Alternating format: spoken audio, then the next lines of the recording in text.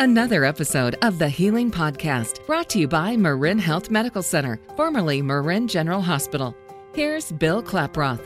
As men age, sexual health problems become more common. And here to talk with us about sexual health in men is Dr. Patrick Bennett, chair of the Urology Division at Marin General Hospital and Chief Physician Executive for Marin Healthcare District. Dr. Bennett, thank you so much for your time today. So let's start here. What do men need to do in order to manage their sexual health?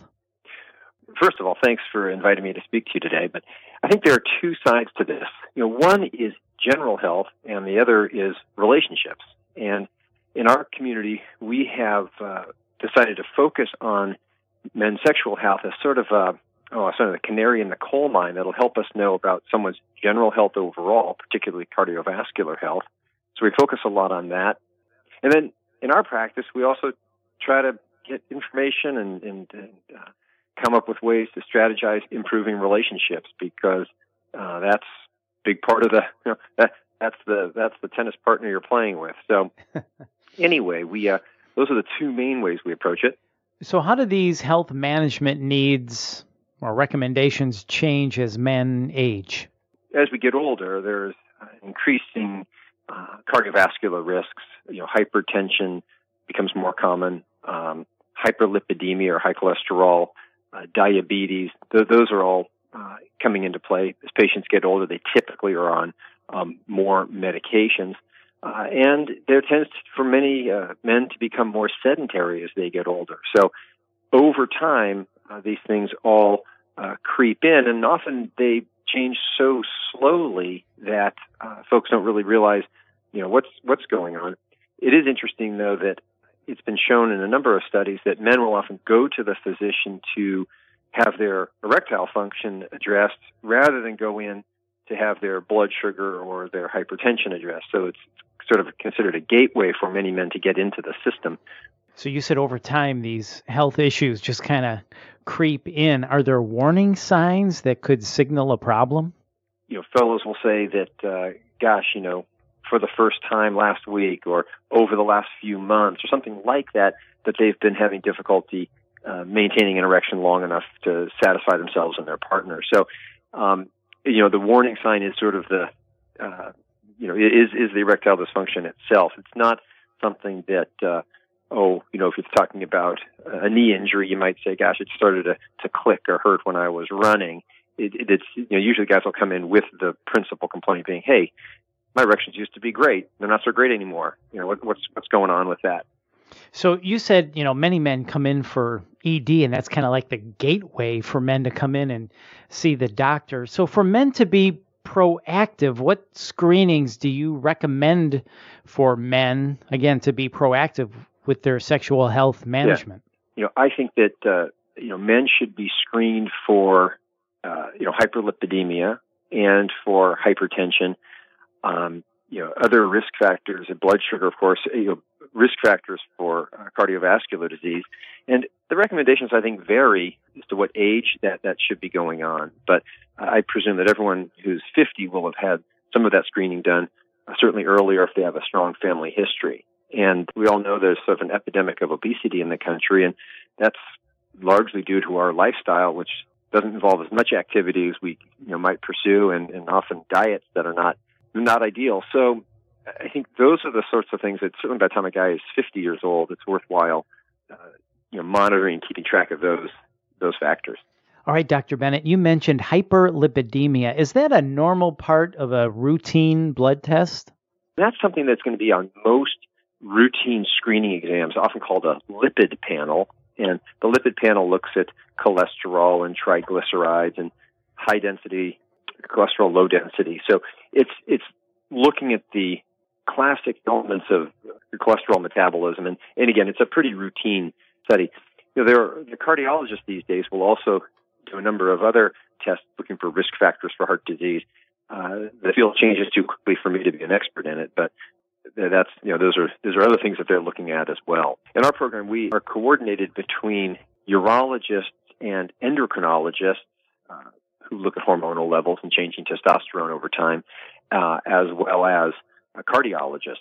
And because those are all, parts of the erectile function and so on. one of the things that we're also looking at right now is how those factors, cardiovascular health, for example, is related to prostate cancer. So it turns out that for men getting older, risk of prostate cancer, risk of erectile dysfunction, they sort of have a nexus around cardiovascular risks. So there's we have a sort of broad approach to men with these symptoms, again, looking at some sort of cancer risk factors at the same time. So speaking of, prostate and potential other specialists, and you mentioned before, around 50 years of age, when should a man get a primary care physician or potentially a urologist?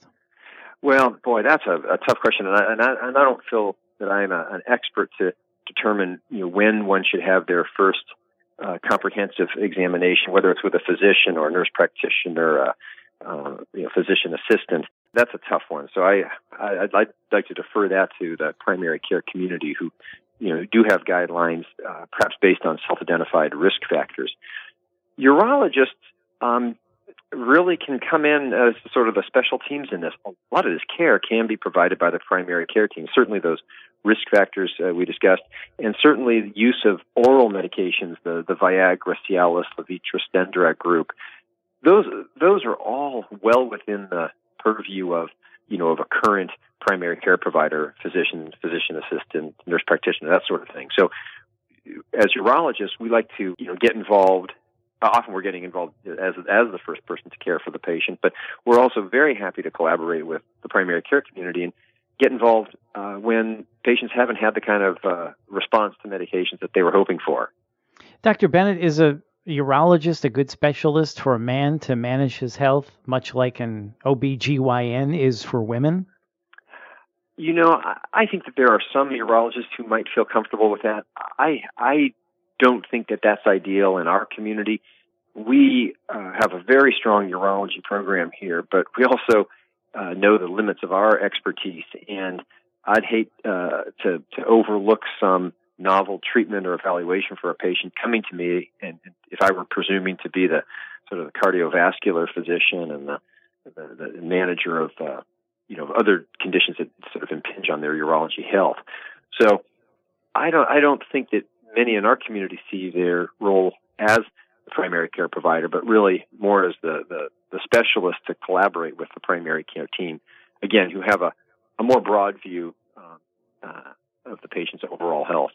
But again, when patients come to us and they haven't seen someone else, it is absolutely our responsibility to approach it with a broad perspective and look for other conditions outside of strict urology boundaries and see what the patient needs overall. Okay, so that's really good to know. So let me ask you this, Dr. Bennett. It seems like most common health threats to men are treatable and can be managed with a proactive approach, kind of like what we talked about today. So generally, can you say men just need to go to the doctor on a regular basis? Is that a correct statement? Yeah, I think that developing a relationship with a provider, a physician or physician extender, absolutely is the first step. And I think that working with that physician to develop habits and lifestyles that are conducive to good health overall and good sexual health, that's critical. I think that going to physicians alone won't quite do it. But if a patient is willing to interested in making the kind of changes that will ensure the best health overall, then we have a winning formula. That's excellent. Well, Dr. Bennett, thank you so much for your time today. We appreciate it. For more information, you can visit northbayurology.org. That's northbayurology.org.